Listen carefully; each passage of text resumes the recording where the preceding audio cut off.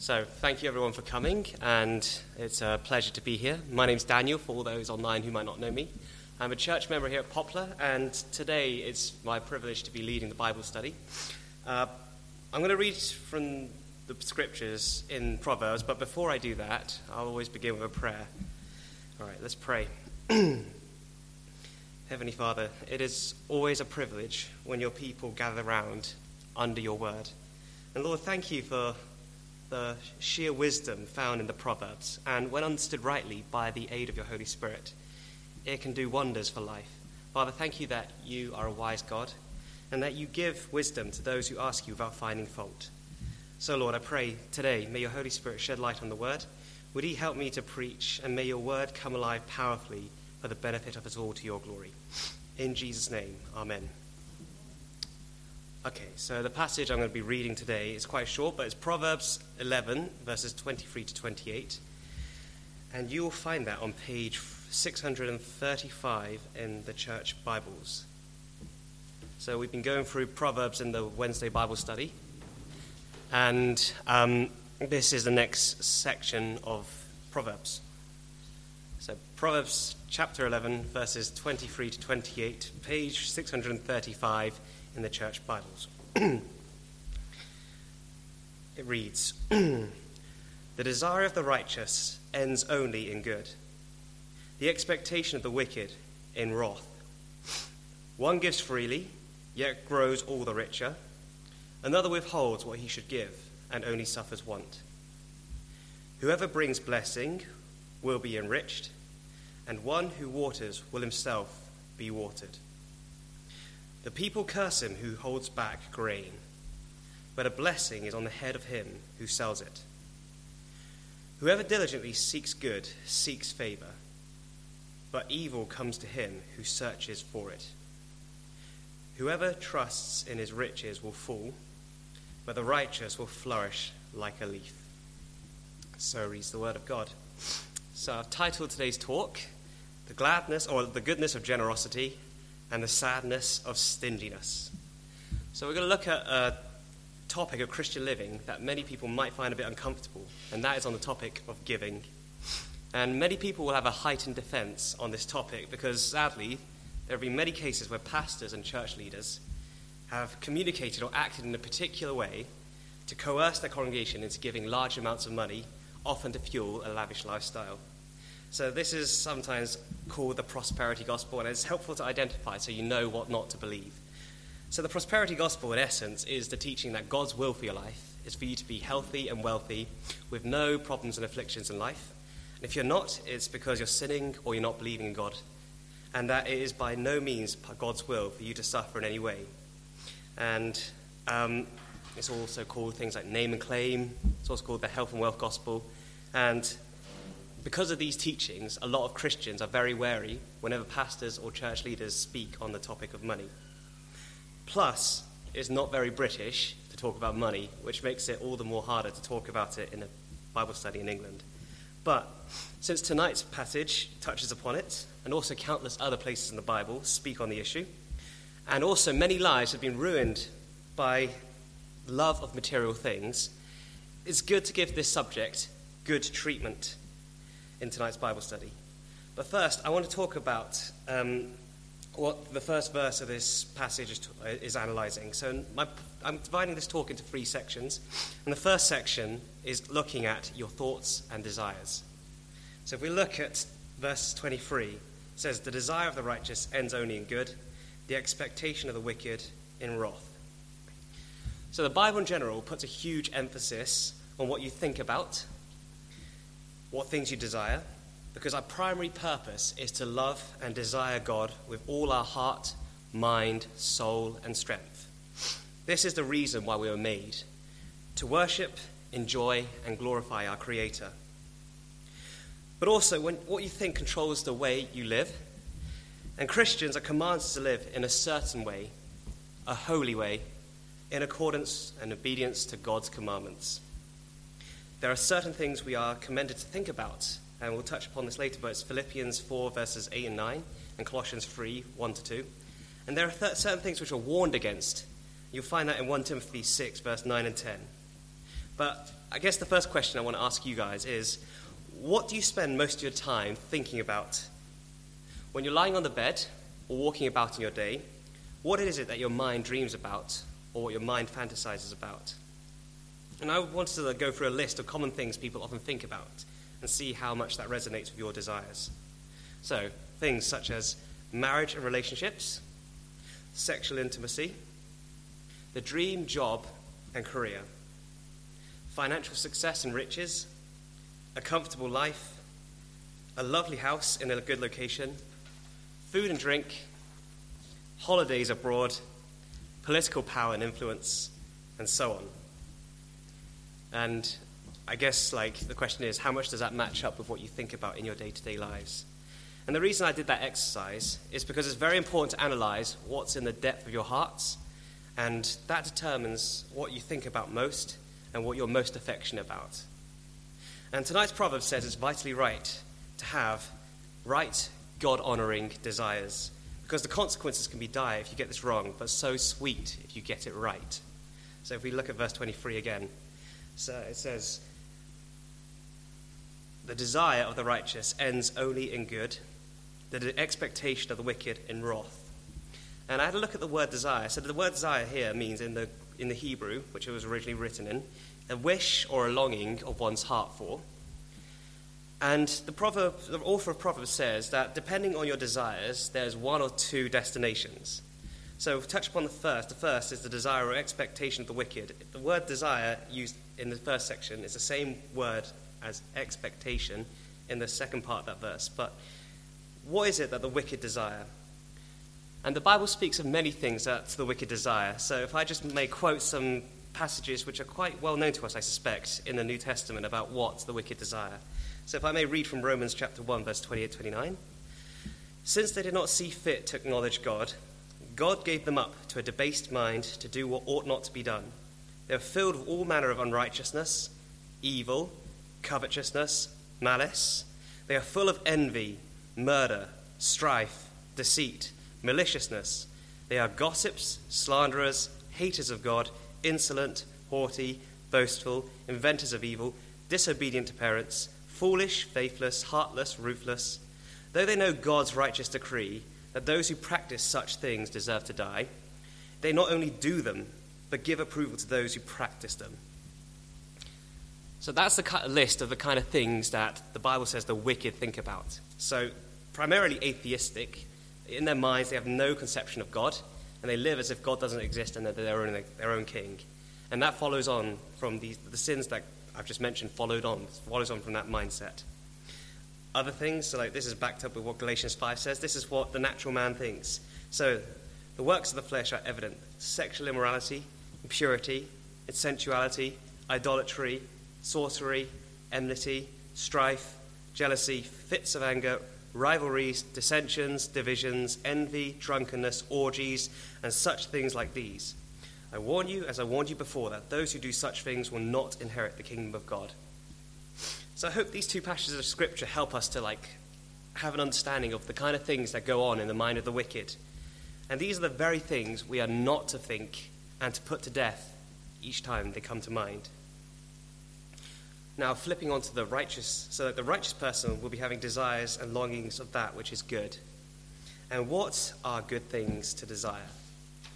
Thankfully, the New Testament is full of this. So Jesus says in Matthew 36, verse 33, God's kingdom and his righteousness.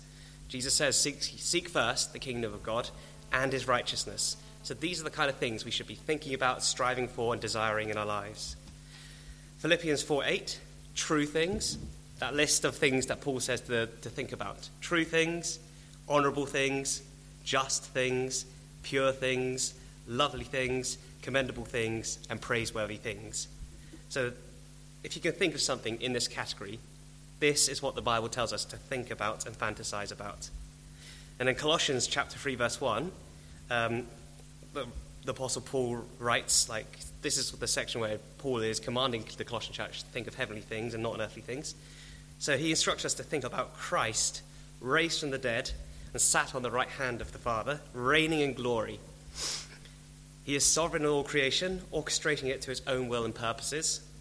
And we're supposed to desire and think about heaven, where we'll be with Christ in a kingdom that's free from sin, death, affliction, disease, and justice, and this will be forever.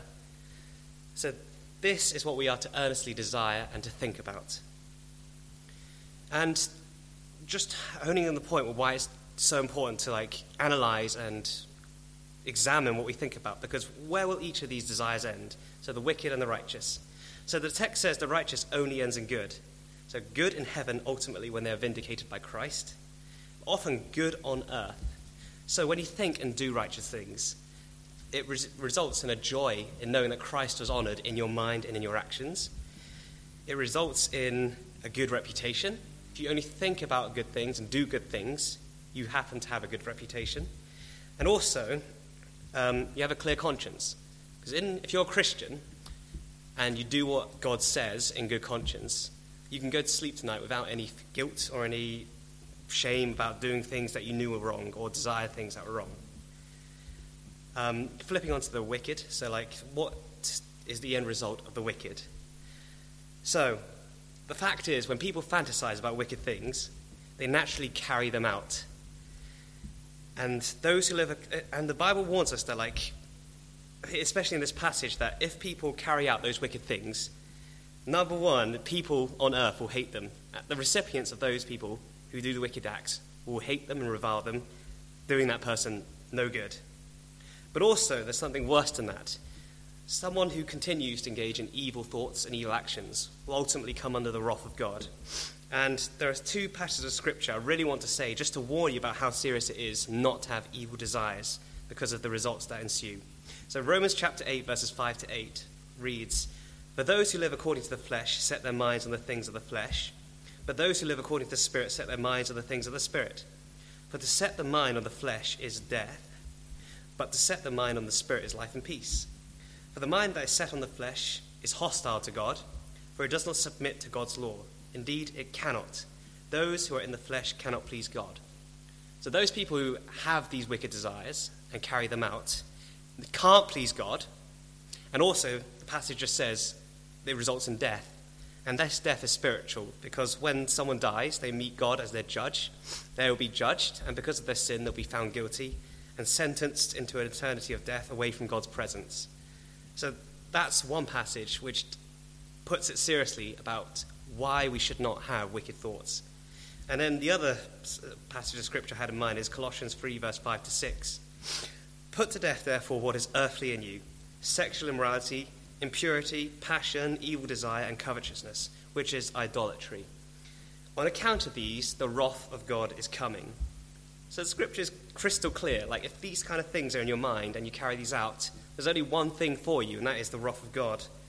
So it's vitally important to get our thoughts and our desires right, because it can be the difference between eternal heaven and eternal hell, as well as earthly honor and earthly distress. So that was point one, your thoughts and desires, and how important it is to get it right. Now, I guess I want to move on to the main thrust and body of today's talk, because I think that's what the passage is mainly honing in about, and that's the issue of giving. So titled part 2 of my talk, "The Goodness of Generosity."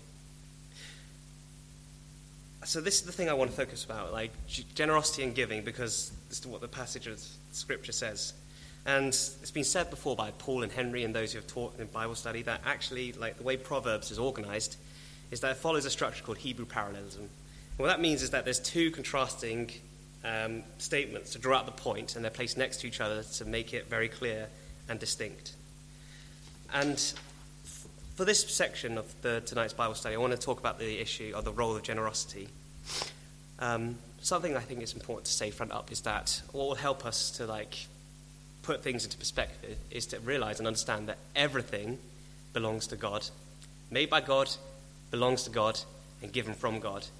And the reason I say that is that because it helps, because when we're thinking about the things that God has entrusted to us, our possessions, if we realize it's from God, it will make it that much easier to stop having such a tight hold on. Because if we believe that things that are in our lives are ours, of course we're going to find it difficult to relinquish because we think we have a permanent say on it or stake on it. But if we understand and remember that it's God's, we hold it with a loose hand, understanding it was given to us by God, and God can take it away just as simply. So I think that's always good to bear in mind. So I want to look at verse 24.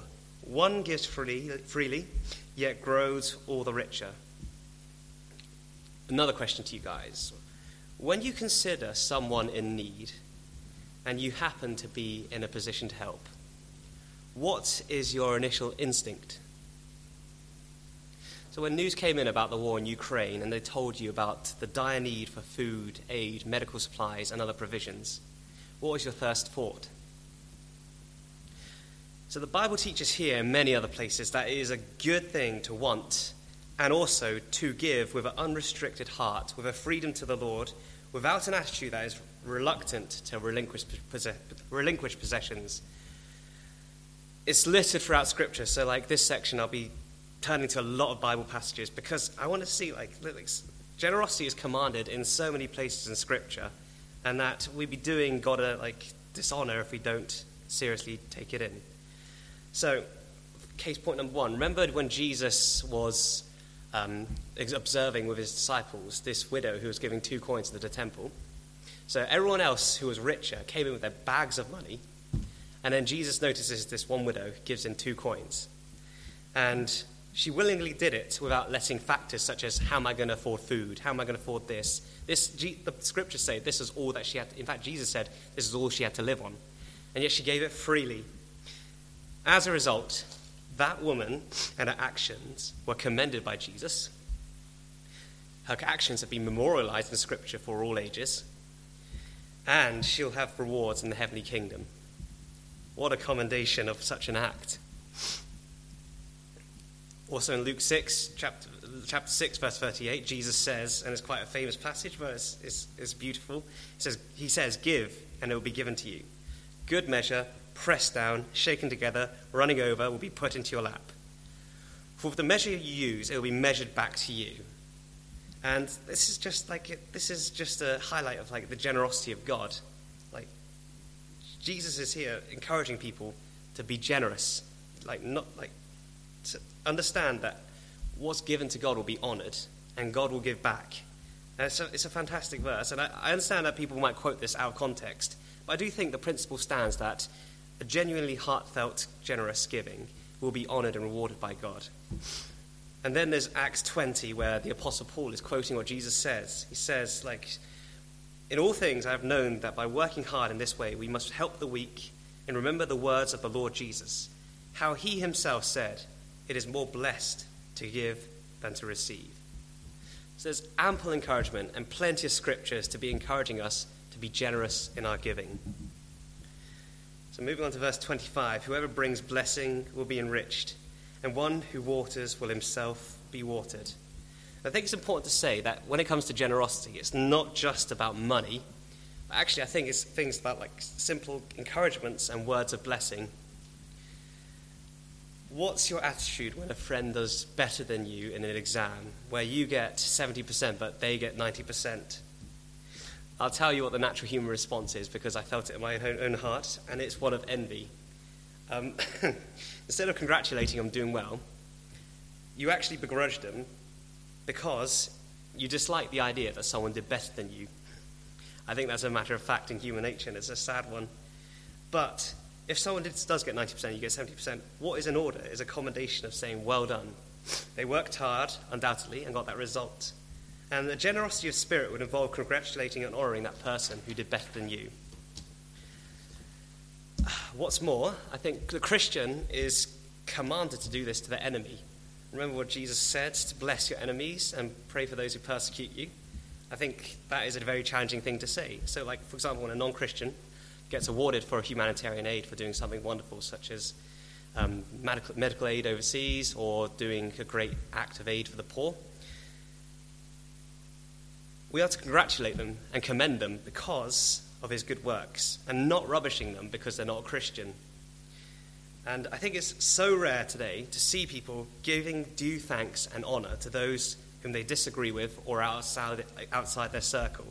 So, I guess for me, if I was in that position, it's so rare for me to give someone else thanks or praise for doing something, even though they're not Christian. But actually, the thing that they did is worthy of praise, and them being not a Christian isn't the point. So giving thanks and due honor is a Christ-like sanctifying behavior, because it's giving honor to whom it is due, as it says in Romans 13, verse 7, and it actually brings honor and glory to Christ, because it's a fantastic character to have.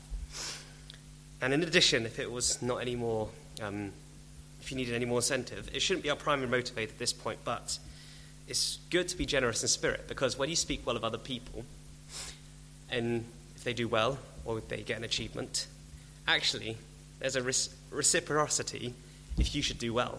I know it's not the main point about why you should give thanks, but if in the case that you do well, they are much more inclined to say well done and congratulate you, because you showed it to them.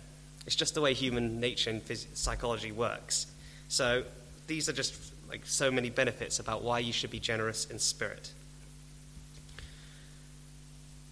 Verse 26, part B. So I'm looking at this point. But a blessing is on the head of him who sells it. And this is in the context of like the first person is someone who has something needed, dare I say scarce, but doesn't want to give it away. And so the people cursed him because that person is denying them something they need, something essential such as grain for food to eat. And I always thank my mum for telling me this story, reflecting back on the life of her parents and her grandparents. My mum's parents and grandparents lived in China during the communistic times and the Cultural Revolution. And that was a very difficult time where there was a scarcity of food. And I always remembered being touched by the beautiful story that my mum told about her parents, how there was such a shortage of food. And yet, because they had a heart, they didn't want to eat it all themselves, but they would gladly give it to anyone else who was starving. And I thought that was just beautiful and touching. And I think most people know why it is beautiful and touching. It's a very difficult thing to give away something that's scarce and that's precious, but you do it because you're generous in spirit. I think that's what this is touching about. But blessing is on the head of him who sells it. You give away something scarce and needed, and people will thank you and honor you for that. And yes, it's such a wonderful history to our family, and I thank my mum for telling me that. I think continuing on from the section of the goodness of generosity, verse 27 says, whoever diligently seeks good seeks favor, but evil comes to him who searches for it. So, as I understand it, whoever diligently seeks goods refers to actively looking for opportunities to do good and to do them with aplomb. So, to my shame, there have been times where I've deliberately walked a particular way because I would not encounter someone who's homeless. And the reason that is because when I walk past people who are homeless, I have pangs of conscience to do something and help them. So in order to not feel those pangs of conscience, I deliberately walk into an area where I know there'll be no homeless people so that I don't have to be generous. It's terrible, I know. And that's exactly what the scripture's like warning against and teaching the opposite. So I do apologize for that to those people who have overlooked and to God ultimately, because it's in direct contravention to his word. And I think the scripture is saying we should be actively pursuing opportunities to do good, because it's what we are created in Christ Jesus to do. Ephesians 2:10, we are created in Christ Jesus to do good works. That is the role of the Christian life. We should seek that out. Now, we are in East London, where there's many poor people, homeless people, people of ethnic minorities, and those who are, for one reason or another, on the streets. And may I charge us to look for these people sometimes. These guys are in need, and I guess Christian action would involve buying food for the homeless person, for example. They're often on the street starving. 99% of the people walk past them without giving them a single acknowledgement, and they're often neglected. And I do think God does deliberately put them there so that we can give him glory by doing what is good. Other things is including inviting a stranger into your own home. So showing hospitality to them and welcome them, especially if they're from an ethnic minority, because these guys are so easily shunned by mainstream society because they're from a different culture, different language. It's very hard to get to know them. And there is a sense of fear when you encounter someone you don't fully understand or know. But it's a fantastic thing to do. And I'm so glad that I'm part of Poplar, because you guys have shown me tremendous hospitality, because even before I was a member, I was invited to countless lunches. And this hospitality was one of the main reasons or main draw factors that helped me to commit to this church as a member. So I'm one of the examples of why it is so good to show hospitality. So don't give up. And speaking of Poplar, it brings me on to the local church. So God has arranged his church worldwide, to be part of small local families, our local church. And we are to be committed to each other as family, as a local church family. We have a covenant bond with each other in Christ. And therefore we're to serve one another as brothers and sisters in Christ. God has arranged local church to be under the care and the shepherding of pastors. I think the first thing I want to say about generosity to the local church is that a lot of people question the notion about paying a local pastor, and therefore sometimes don't do it or overlook it. But I want to say both our Lord Jesus in Luke 10, when he says the laborer deserves his wages, as well as the Apostle Paul in 1 Timothy verse 5, 17 to 18, shows us that we should be paying our pastors so that they can concentrate on preaching the word of God and looking after the local flock that God has entrusted to them. Because it is to your benefit to pay your pastors, because if they have their essential needs paid for, they do not need to worry about how they're going to make ends meet, but instead can concentrate on preparing the word of God week after week, and also looking after the spiritual and the emotional distress of the people that God has given to them. So it's a good thing, and it's commanded in the scripture to pay your local pastor. And that's one of the ways you can be generous to your local church. And there are so many other ways you can be generous with your time. So if I list off the things that are happening at Poplar, think about these things and think about if you can be generous in these contexts. So if we begin the week on Sunday, so on Sunday we have Sunday school, and there have been loads, our members have been very committed in serving the children at Sunday school. Worked hard, and I often feel bad because they're doing it week in, week out, and they do a fantastic job. But one of the ways you can be a generous person in the local church is by offering yourself for the Sunday school, whether a teacher or a server. Other things that happen on a Sunday, even serving the tea on the tea. Like, one of the things I love is that you can just enjoy a chat with fellow Christians after the service by over a cup of tea. Even serving your time and your effort with the tea is a fantastic, generous thing to do. Monday, prayer meetings. Simply by attending, you're being generous because you encourage other Christians when you be there. Tuesday, door-to-door knocking. It's encouraging for the person whom you're evangelizing with, and it's a great service of generosity to the people you're evangelizing, because that could be the time where they come to faith. Wednesday, Bible studies. I'm encouraged by you guys coming, so thank you for your generosity in time and effort. Thursday, Henry's Introduction to Christianity. Friday, Young People's Meeting. Saturday, Ed's preaching in open air. Basically, there are so many things in the local church you can be generous with, and it's not just money, it's time, effort, prayers, and these are wonderful things to be stuck into. So the passage like here, and also the other ones I've quoted in the New Testament, has time and again commanded us to be generous with our time, money, and effort. And I guess we can feel anxious in doing so, probably because of a few things. Number one, we're a limited people with a limited amount of strength, time, and resources. So I guess the question is, why should we do it, and how can we do such a seemingly impossible thing? Point one I want to say to that is that our God is a generous God. So he supplies our every needs. Every day he gives us the things that we need: food, drink, clothing, shelter, friendship, family. The list goes on. And he does that not because we deserve it, but that's who he is. He's a gracious God who gives us things that we don't frankly deserve. And I didn't even mention in that list the most precious thing of all, his one and only Son, Jesus Christ. I spoke about before, but those things which are more scarce and precious are more difficult to give away. So if you think about the Father giving away his only Son, Jesus, there will never be anyone like him or ever again. And so the idea that he would give him up for undeserving sinners is an incredible, astonishing act of generosity. And so if you're a Christian and you believe that and you're moved by the Holy Spirit to firmly build your life upon that, there will be a desire in your heart to follow likewise, called to be like our God. And one of the attributes of our wonderful God is to be generous. Second, God gives us his Spirit when we become Christians. So we are empowered and transformed by him to do good works. So if you feel like you don't want to or don't have the strength or have the resources, then pray, because God promises that he will give you, by his generous grace, what you need. And so supernaturally and unexplainably, whereas a few seconds ago you previously couldn't be bothered or didn't have the strength, suddenly as a result of asking God in prayer, the Spirit empowers you to do those good works. It's amazing, and we should try it more often, that when we don't feel like doing something good, should pray, and then the Holy Spirit will empower us. And he often does. He does it for me, but empowers us to do good works. And third, being generous gives glory to God.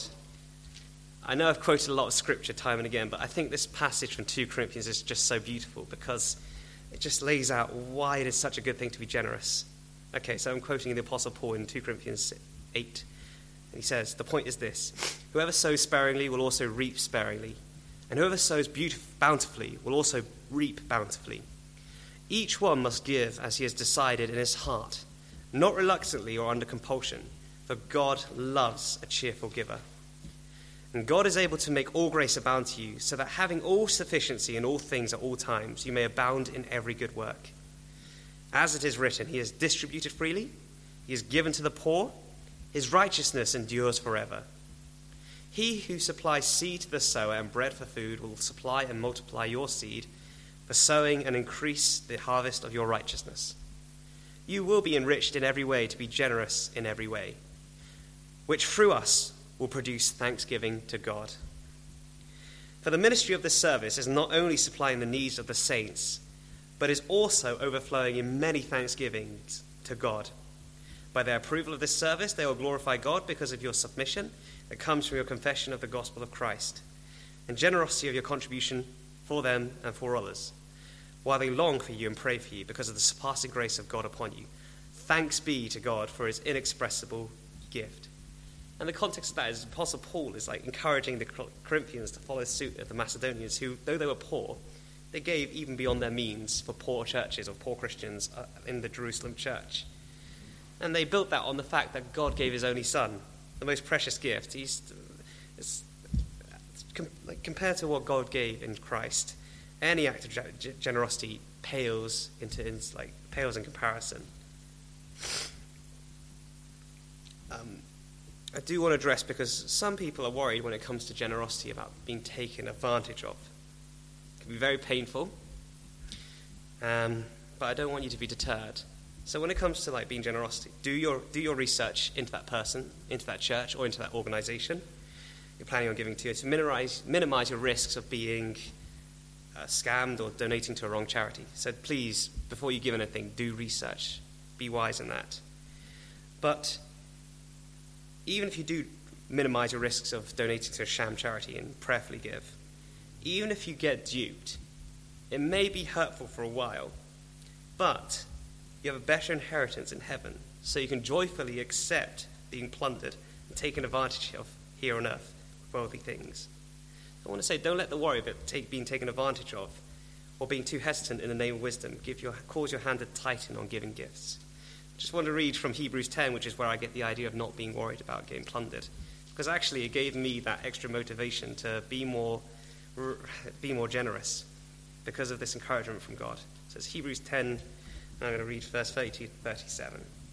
But recall the former days when, after you were enlightened, you endured a hard struggle with sufferings, sometimes being publicly exposed to reproach and affliction, and sometimes being partners with those so treated. For you had compassion on those in prison, and you joyfully accepted the plundering of your property, since you knew that you yourselves had a better possession and an abiding one. Therefore, do not throw away your confidence, which has a great reward. And basically, I'm just going to stop there, but basically, the writer of Hebrews says, as a Christian, your treasures are in heaven. You've got far more abundantly up there in God's kingdom that you do down here.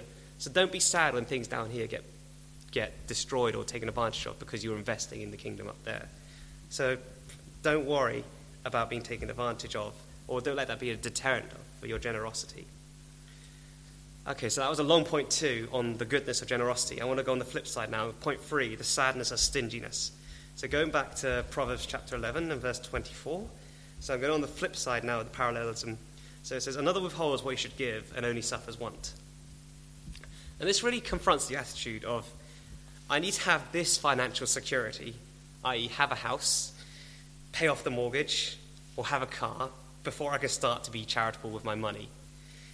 And I really appreciate an analogy taught to me on the Christian Medical Fellowship Student Conference because it beautifully spoke into this situation.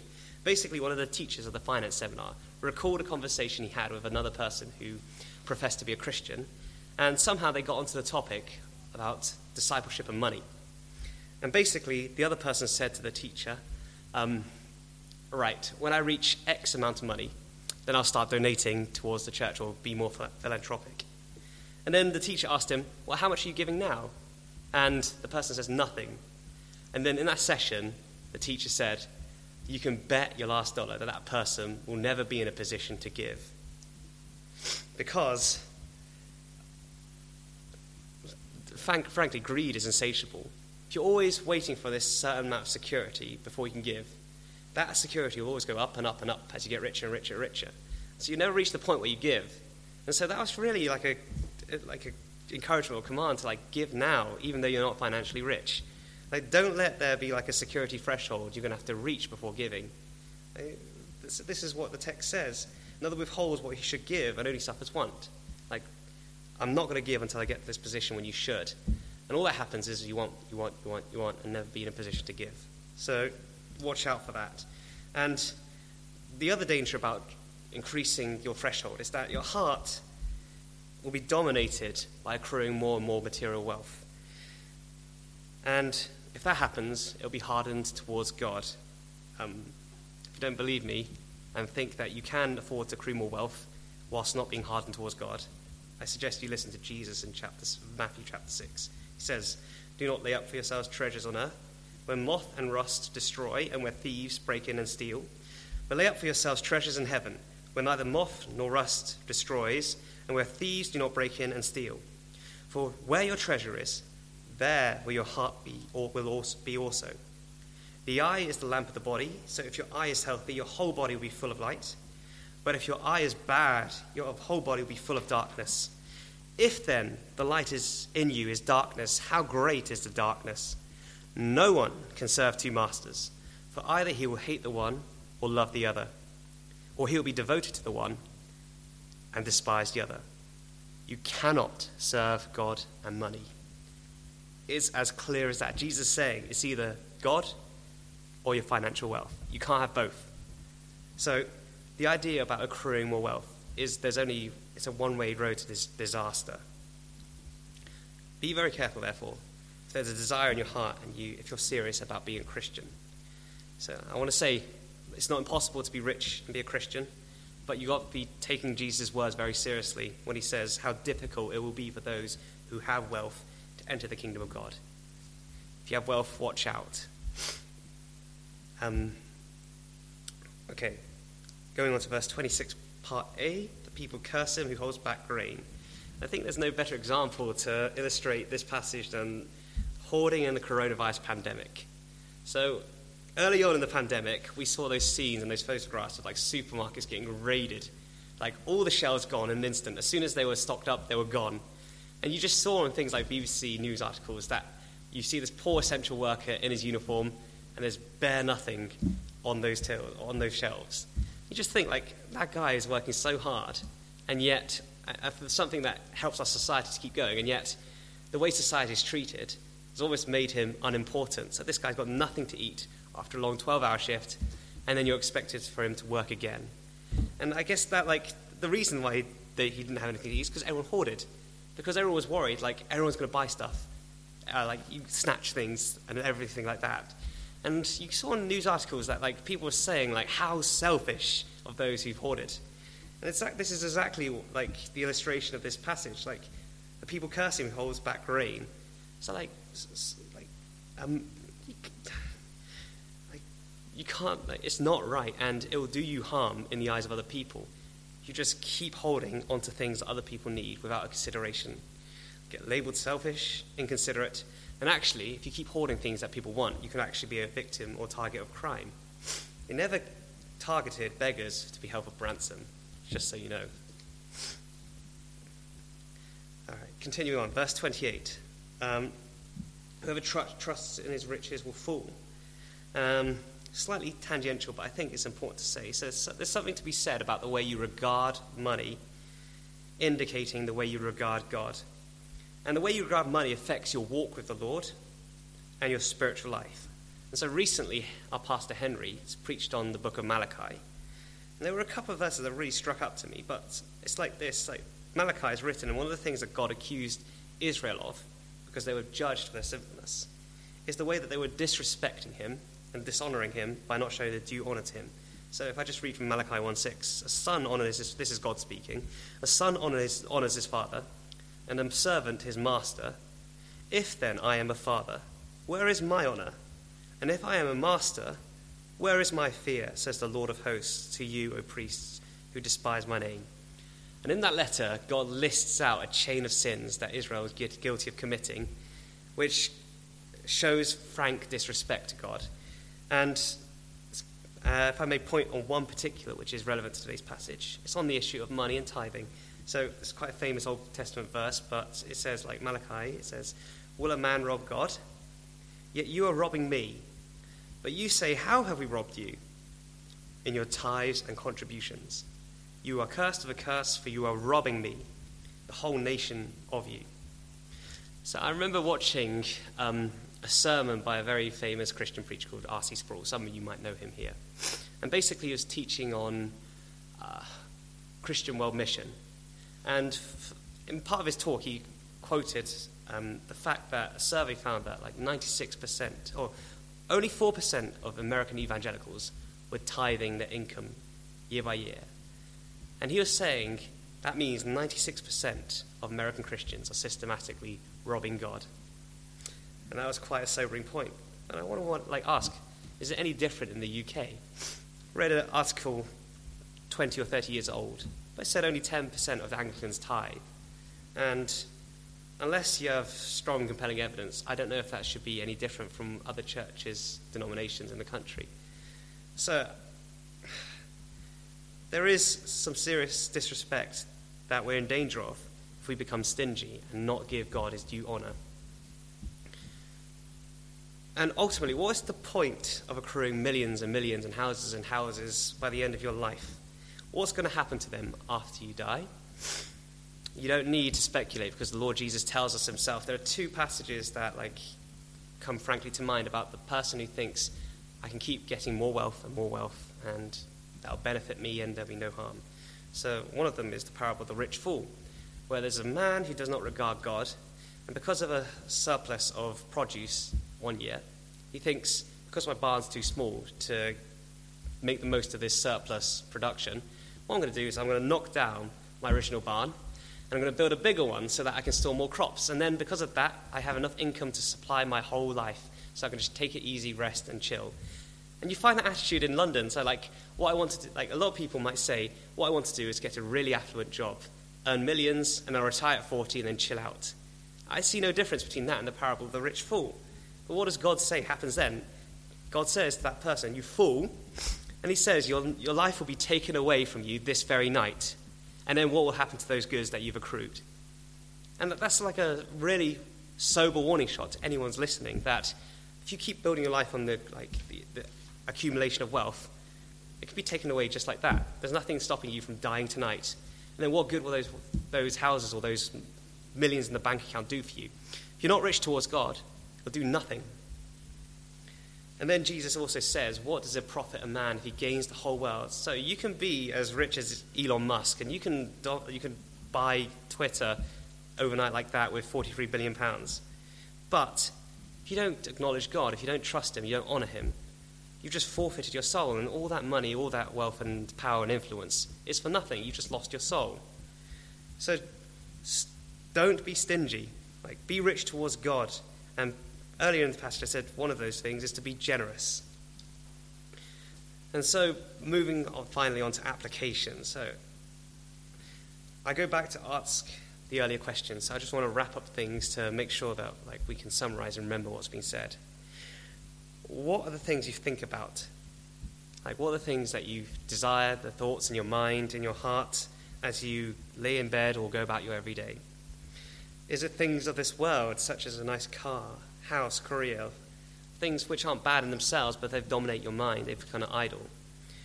Or are they the things of heaven, Christ, his kingdom, his character, and being like him in character. And don't forget earlier what we said, remember where these desires lead. Righteous desires lead to goodness. Wicked desires lead to wrath. Focus on good things and put to death the bad things. Second application point, remember the gospel. God gave his one and only Son, freely and undeservedly on our part, to save us from a most desperate need, which was our enmity with God because of our sin, impending judgment, and everlasting destruction in hell. God didn't need to do that, and yet he did it. He gave his most prized, I wouldn't say possession, but the thing that he held most dear, his Son. And so if you believe that God did that, then it's inconceivable how you cannot be generous towards others. So there are several heart-touching ways that this is put in the New Testament. So Paul says, for you know the grace of our Lord Jesus Christ, that though he was rich, yet for your sake he became poor, so that you by his poverty might become rich. Jesus gave it all up for you to be rich, to be with him in heaven, that your sins might be forgiven. Gave it all up in generosity. And then in Ephesians it says, be imitators of God as beloved children, and walk in love as Christ loved us and gave himself up for us, a fragrant offering and sacrifice to God. So again I say, in light of the gospel and what God did for us in the Lord Jesus Christ, how can we conscionably withhold that which is due to others and to God? So let the gospel change your hearts, your attitude in your hearts when it comes to thinking about your possession. And let it transform your life as you freely and graciously give to others in need for Christ's glory. I think I'm going to touch about I'm not sure I'm going to do this point justice, because it's all well and good being generous, but I guess the question is what you're going to be generous to. And so Scripture would say if you're going to be generous, there is a priority. Again, what Jesus says in Matthew 6:33, seek first the kingdom of God and his righteousness. Give to things that contribute and aid the advancement of the gospel. That's our number one priority as Christians, God's kingdom and his righteousness. That's what we're supposed to look to first.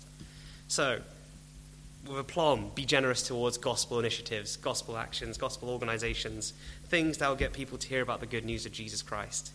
And then Jesus says in Luke 16, use your worldly or unrighteous mammon here to gain eternal friends. How do you do that? You invest in gospel initiatives so that when they hear the gospel, they believe and be saved forever. So, if you want an idea about what to be generous towards, that's a priority for you guys. And again, I remind you, if you're worried about provisional strength or need a change in character to give to good and honorable causes, look to no other than our God and our provider. He richly provides to those who are faithful to him and who trust and obey him. He does it every day. Even today, you can think of countless things that God has given to you, even though you didn't deserve it. And never forget that he gave his son to us, his only begotten Son, to die on the cross in the most anguishing way, so that we could be forgiven and be part of his family. So let the gospel drive your actions. So I think I'm going to close in prayer, and then I've asked Vicky to play a song for us, which is, I'll say in a minute, but let me just finish in prayer. Heavenly Father, thank you for Scripture. Thank you for its power and its beauty. Lord, not only what is written in Scripture is true, it is also beautiful and wonderful and powerful. It produces godly and beautiful lives in your people. And I pray, Father God, as a result of tonight, I pray that whatever is right according to your word that I've said, would your Holy Spirit use to change us and sanctify us and help us to be more generous people like your Son, Jesus. Please, Lord, help us never to forget the gospel, that you gave your only begotten Son, Jesus, the one who never did any wrong, the one you delighted in perfectly. You gave it to a people who are so ungrateful, so wicked, so undeserving, and yet you did it because you're a generous and gracious God. I pray you would help us never to forget that and let that warm and soften our hearts as we extend that love, generosity, and grace to other people.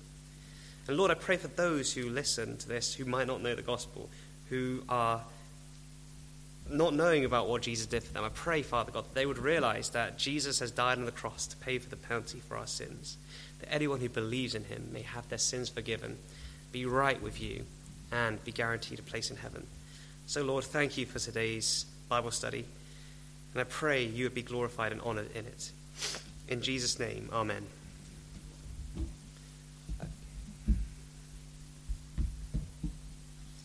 Okay, so the song I've asked Vicky to play, and I'm sorry if I haven't sent it to you, is number 79 in the Red Books.